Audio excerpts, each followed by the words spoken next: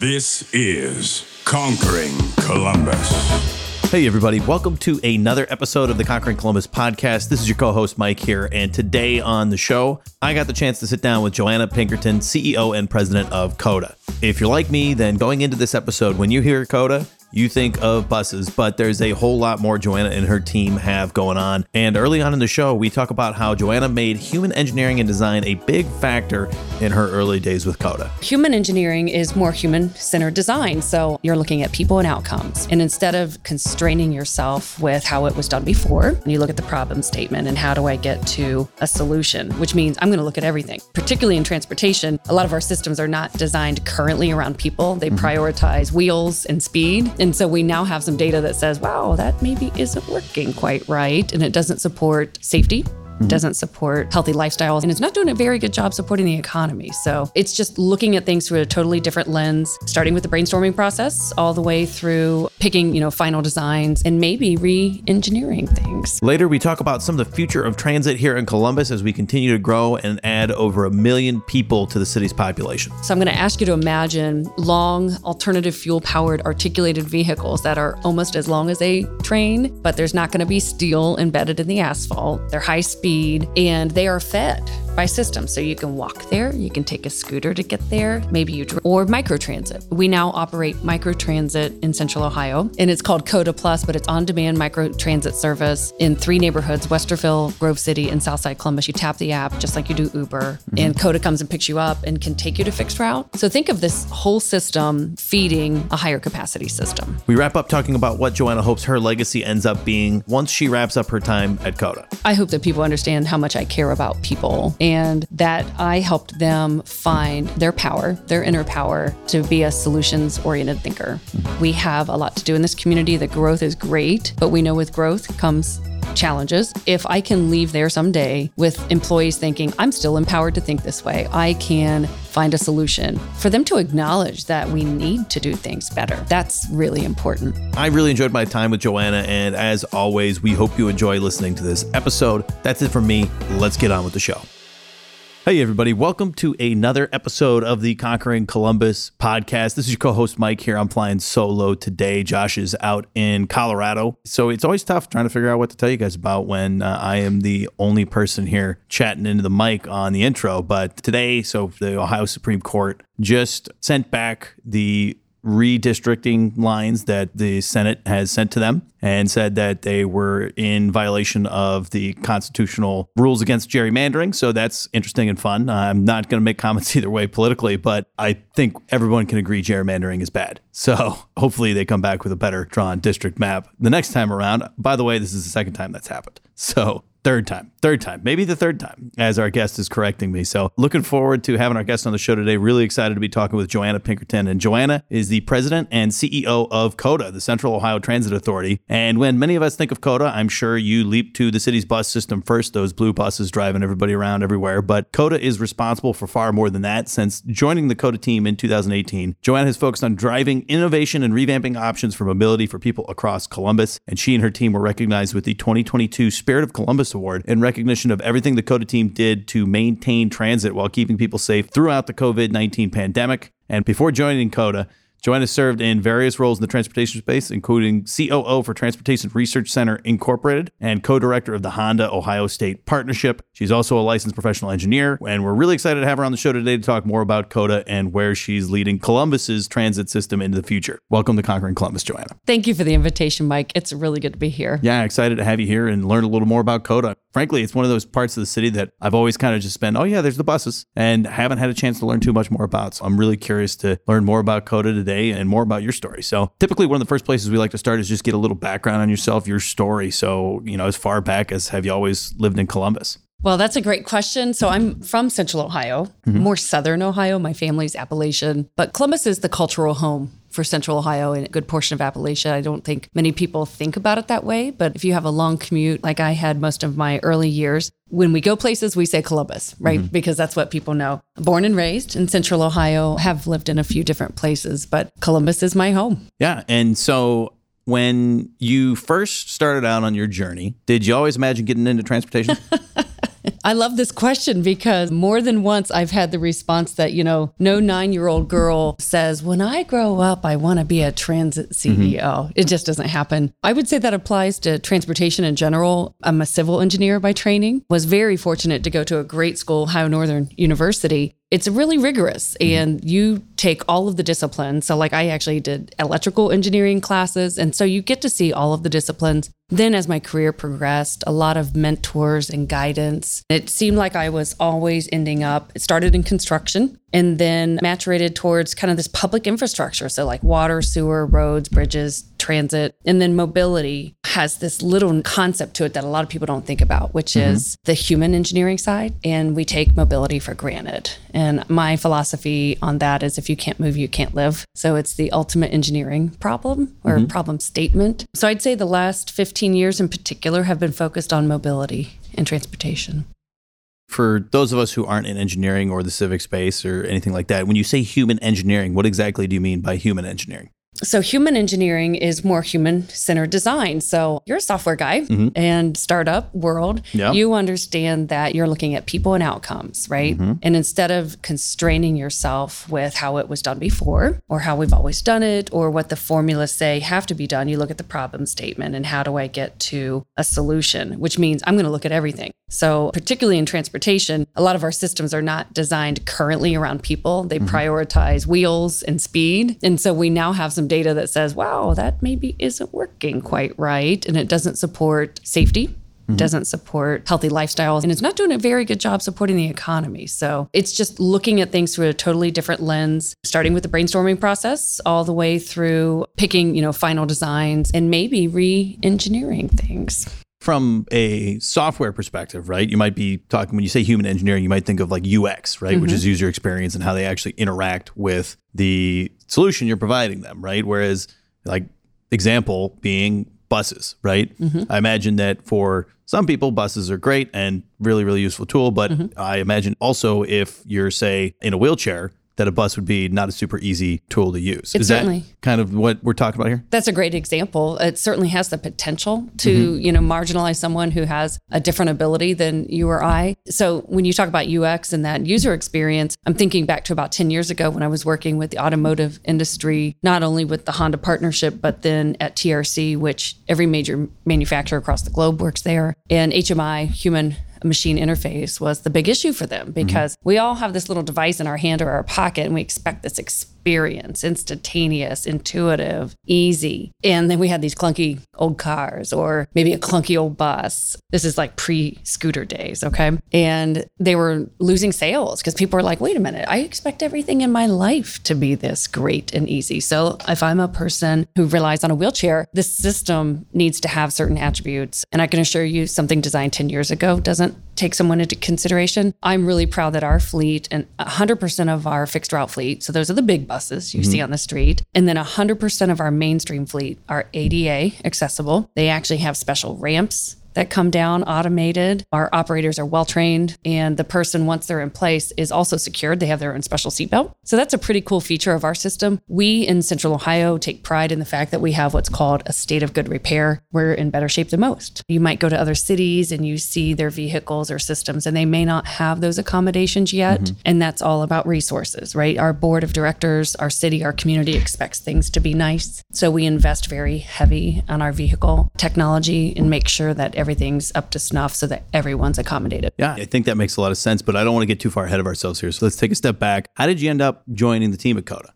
I think I was told to take the job. Told to take the job? Am I allowed to say that? Yeah. So, I had this great gig at Ohio State as a chief operating officer and then running the test track. And I'll tell you what, working on early stage development of stuff you haven't even seen that's going to be on the road maybe in 10 years. A lot of fun. Friends with and care about this community. And there was just a lot of talk about mobility. And you may remember smart mobility and a lot of these concepts and even federal funding beginning to come out. And people were like, we've really got to go next level. Had a conversation with the board of trustees and a lot of community leaders and took the leap.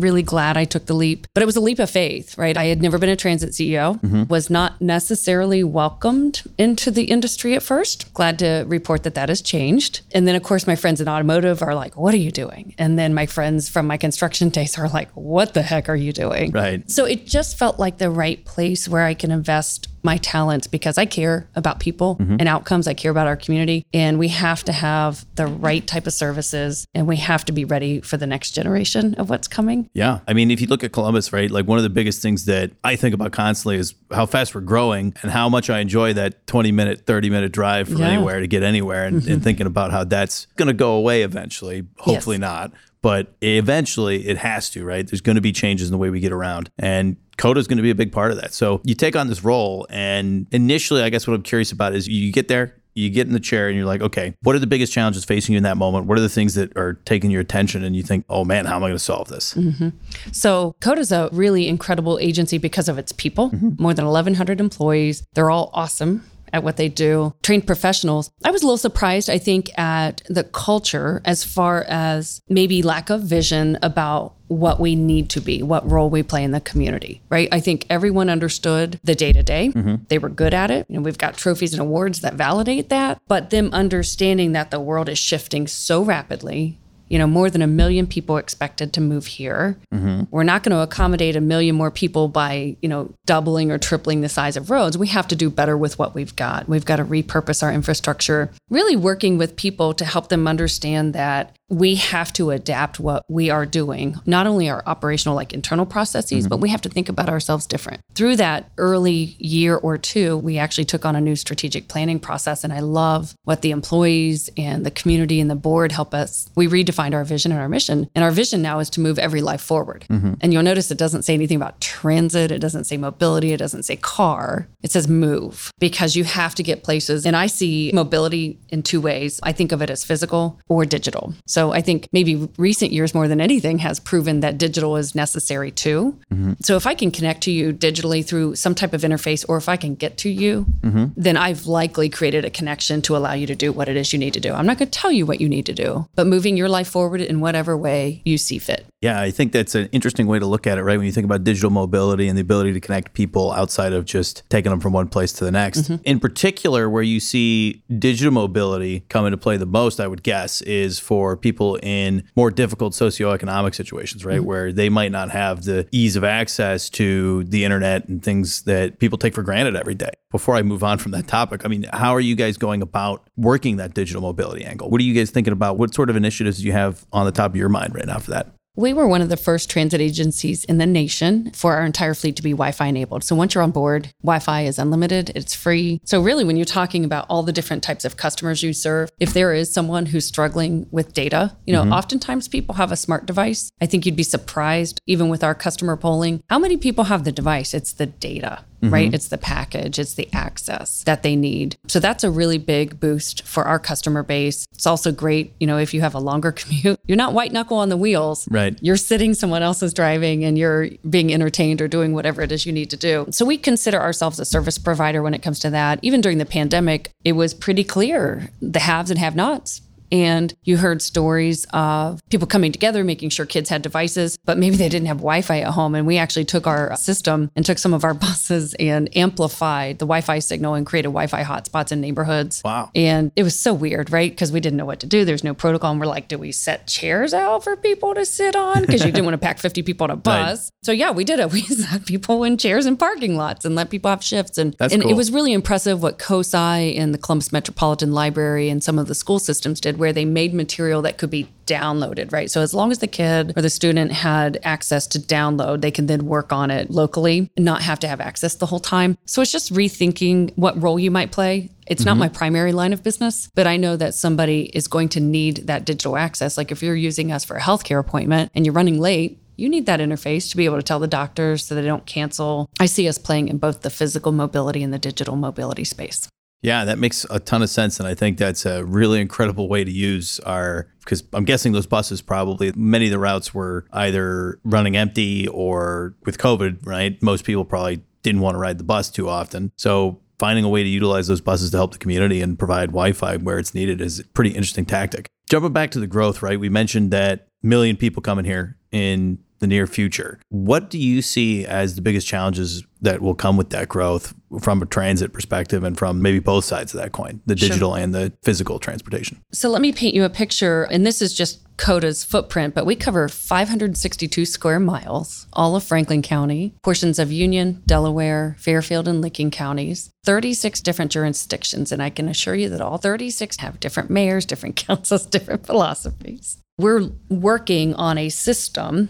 Transit's we're about to hit our 50th anniversary as COTA. And then, of course, before that, you had streetcars and then horse and buggy. But we're all moving, walking, driving, transiting on a system that was built by our grandparents and their parents. Mm-hmm. So what I see is a public infrastructure investment. So this generational moment, our grandparents did a great job. It has served certain sectors really well. It also had some legacies where we intentionally cut off neighborhoods and said, you're not as important. I'm going to run it through your neighborhood, and started this process of inequity with some neighborhoods not being able to, have generational wealth accumulation. Like there's all of these implications of how our system got built. So I think this is a really cool generational opportunity for us to reuse what we have. We've already been looking at how do we repurpose a lot of our major corridors so that we can accommodate 1 million more people. I promise you, we're not going to tear down gorgeous buildings like this one and widen the road. It's how do you use it better? You may have heard of the Link Us initiative, where we intend to use the work that MORPC and the cities have done that says if you rebuild and do infill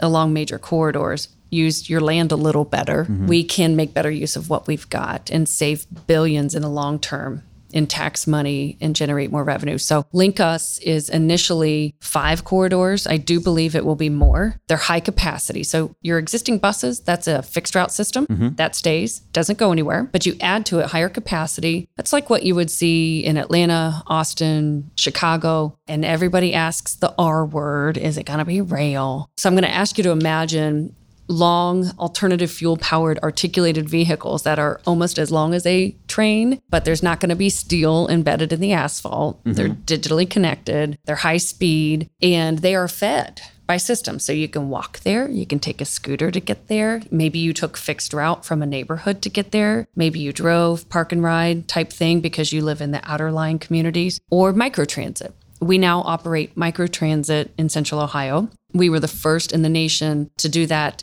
in-house. I'd like to say in-house because my friends in LA and Chicago figured it out before us, but they outsourced it. And it's called COTA Plus, but it's on-demand microtransit service in 3 neighborhoods, Westerville, Grove City, and Southside Columbus. You tap the app just like you do Uber, and COTA comes and picks you up and can take you to fixed route at no cost, or it could be point to point. Like, hey, I need to go to the grocery and then I need to go back home. And maybe you don't have transit in your neighborhood. So think of this whole system of vehicles or pedestrians or bikes feeding a higher capacity system. Yeah, so it's almost basically, we've got the higher capacity system, if I understand correctly, right? The higher capacity system is some of those fixed points where you can drop people off and kind of bring people almost like was a biology major in college, so I'm going to use human anatomy as an example here, but almost like capillaries bringing blood back from the smaller areas in your hands to the main arteries so it can travel back. That's a great analogy because you're not going to put high capacity, big, huge transit vehicles in every neighborhood, right? So building out these corridors is really important. The initial design is actually underway for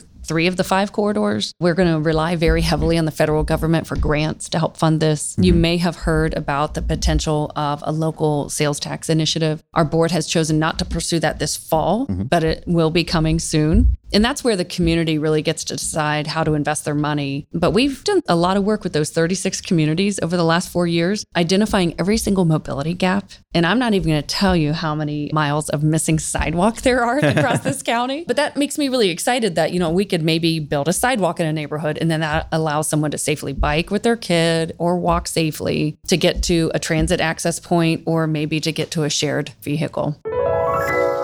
Hey everybody, Mike here. We're going to take a quick break to talk about one of our sponsors, One Columbus, and we are very excited to partner with One Columbus. They really, really share the same vision as us here at the Conquering Columbus podcast, which is really building up the Columbus region to be one of the most prosperous regions in the United States. And One Columbus serves as the business location resource for companies across Central Ohio and around the world as those companies grow, innovate, and compete within the global economy. And they help us lead a regional growth strategy that develops and attracts the world's most competitive companies, grows a highly adaptive workforce, and prepares our communities for the future, inspiring innovation across the board. Their mission really is just ensuring the Columbus region is a vibrant place to build businesses and careers. So again, we really appreciate all of their support. You want to learn more about them, go check out their website, columbusregion.com. That's columbusregion.com. Thanks so much for tuning in. We'll be right back into the episode.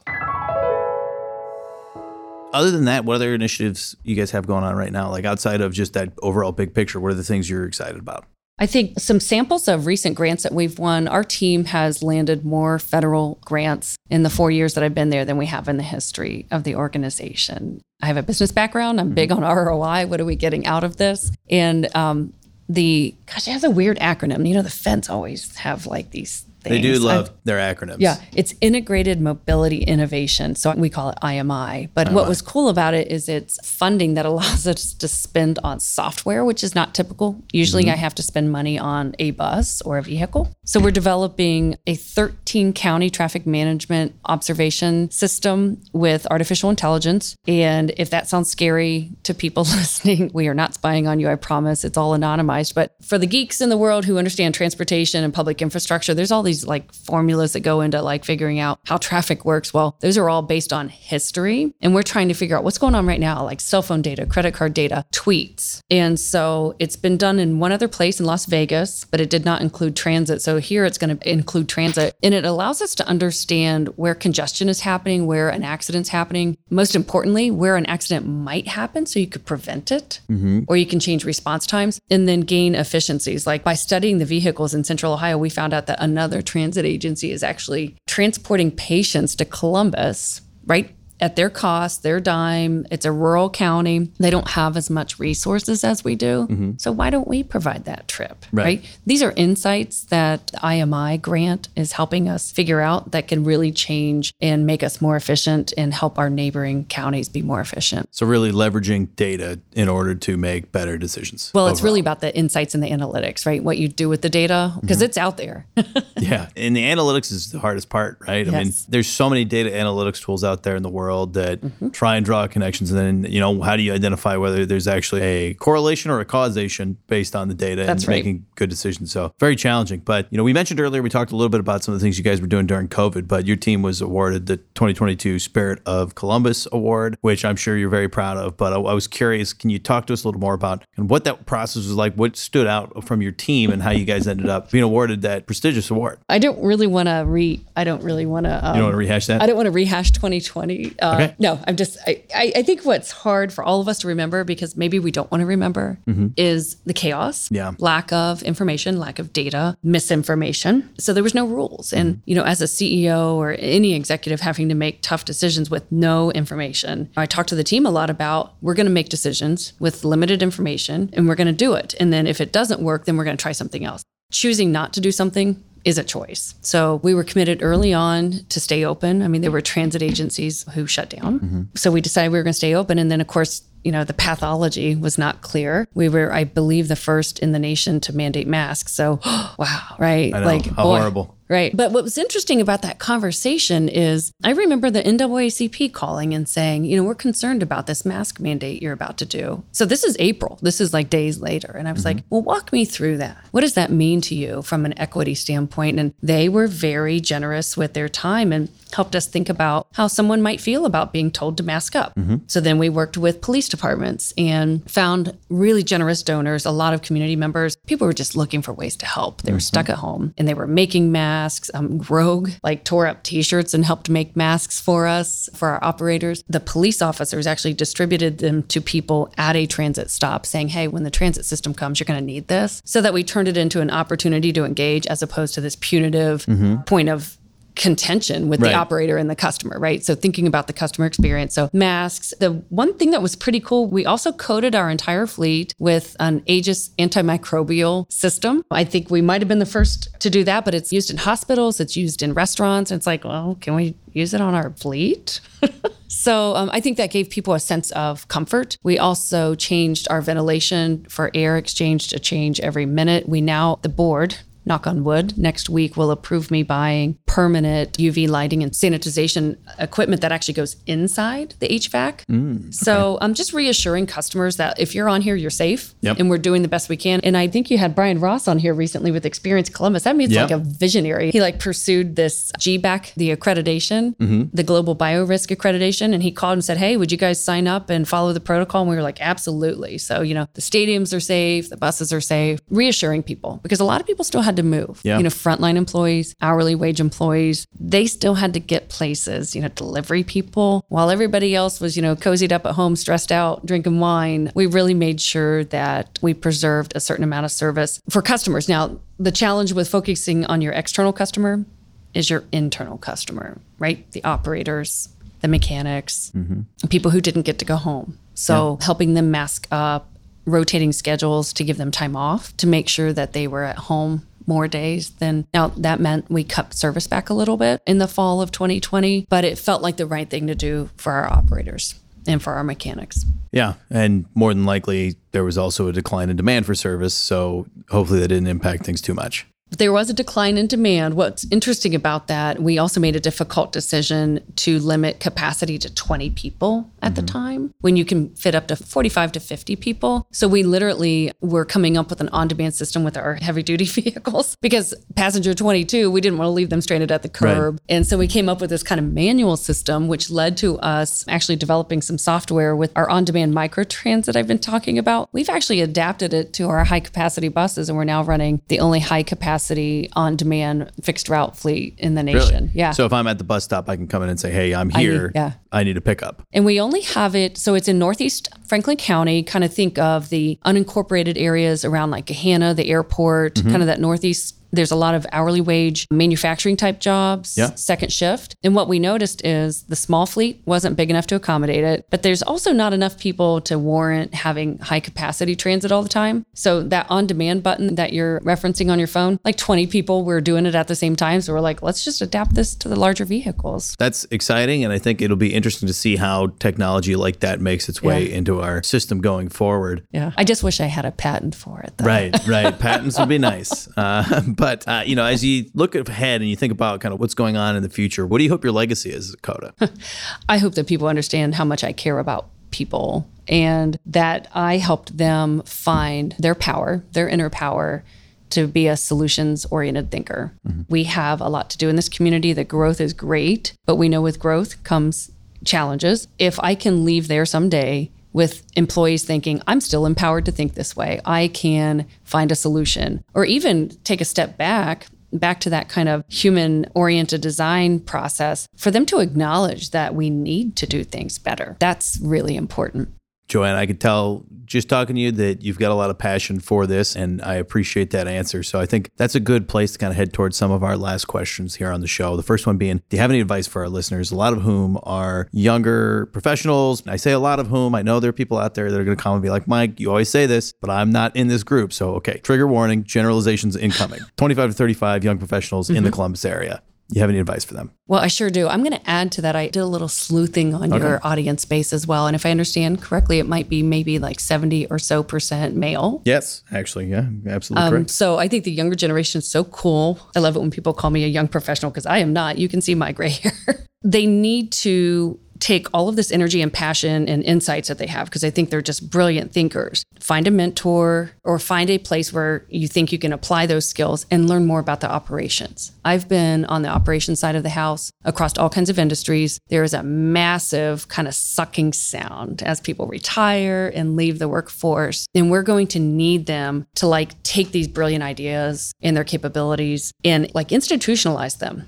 into agencies and companies. I really hope that they'll get passionate about being involved in their organizations. And for the men, I also want to say this, become an ally to women. I still am amazed at how often I am the only woman in the room this many years later. And it's cool. I'm glad that things are diversifying. Be an ally to people like me, to a woman. Most of my mentors in my early career, of course, in engineering, were men. I'm so grateful for them. Be an ally to people of color and speak up. If you walk into an all-white, all-male room, walk out and, bring an intern in, bring someone else in. We have that practice at Coda. They know my rule.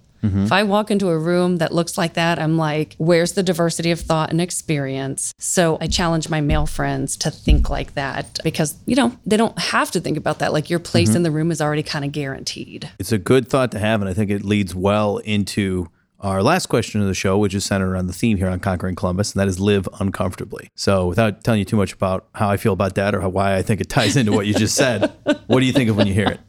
You know what? Maybe I shouldn't say this. I've been uncomfortable my whole life. I honestly don't feel like I fit in anywhere. A child of Appalachia saying I want to go to, this school, and I was told, no, you can't do that. I remember wanting to be a fighter pilot after watching Top Gun and then found out that women couldn't be fighter pilots. Always the only girl in calculus class or engineering class. It's a great way to live and grow. Like you get to choose to continue to grow throughout your life, or you get to choose to, just stay within a mold that others expect you to be. And I've had a lot of fun. It's not always easy, and it does make me uncomfortable at times, but I think that's a really great mantra of yours as far as living uncomfortably. If you stay open to things, you never know. You might become the next CEO of a transit agency. I think that is a great answer, Joanna. And thanks so much for coming on, and appreciate you telling your story, talking with me here on the show. It was nice to meet you. Thank you. Yeah. And Conquerors, thanks so much for tuning in. If you enjoyed that episode, or if you want to learn more about Coda, go ahead and check out their website, which is Coda.com. Coda.com. Nice and easy. And again, thanks so much for tuning in. If you want to hear more interviews just like it, go ahead, hit that subscribe button on whatever podcast app you are listening on. And we appreciate all your support. We'll talk to you next week.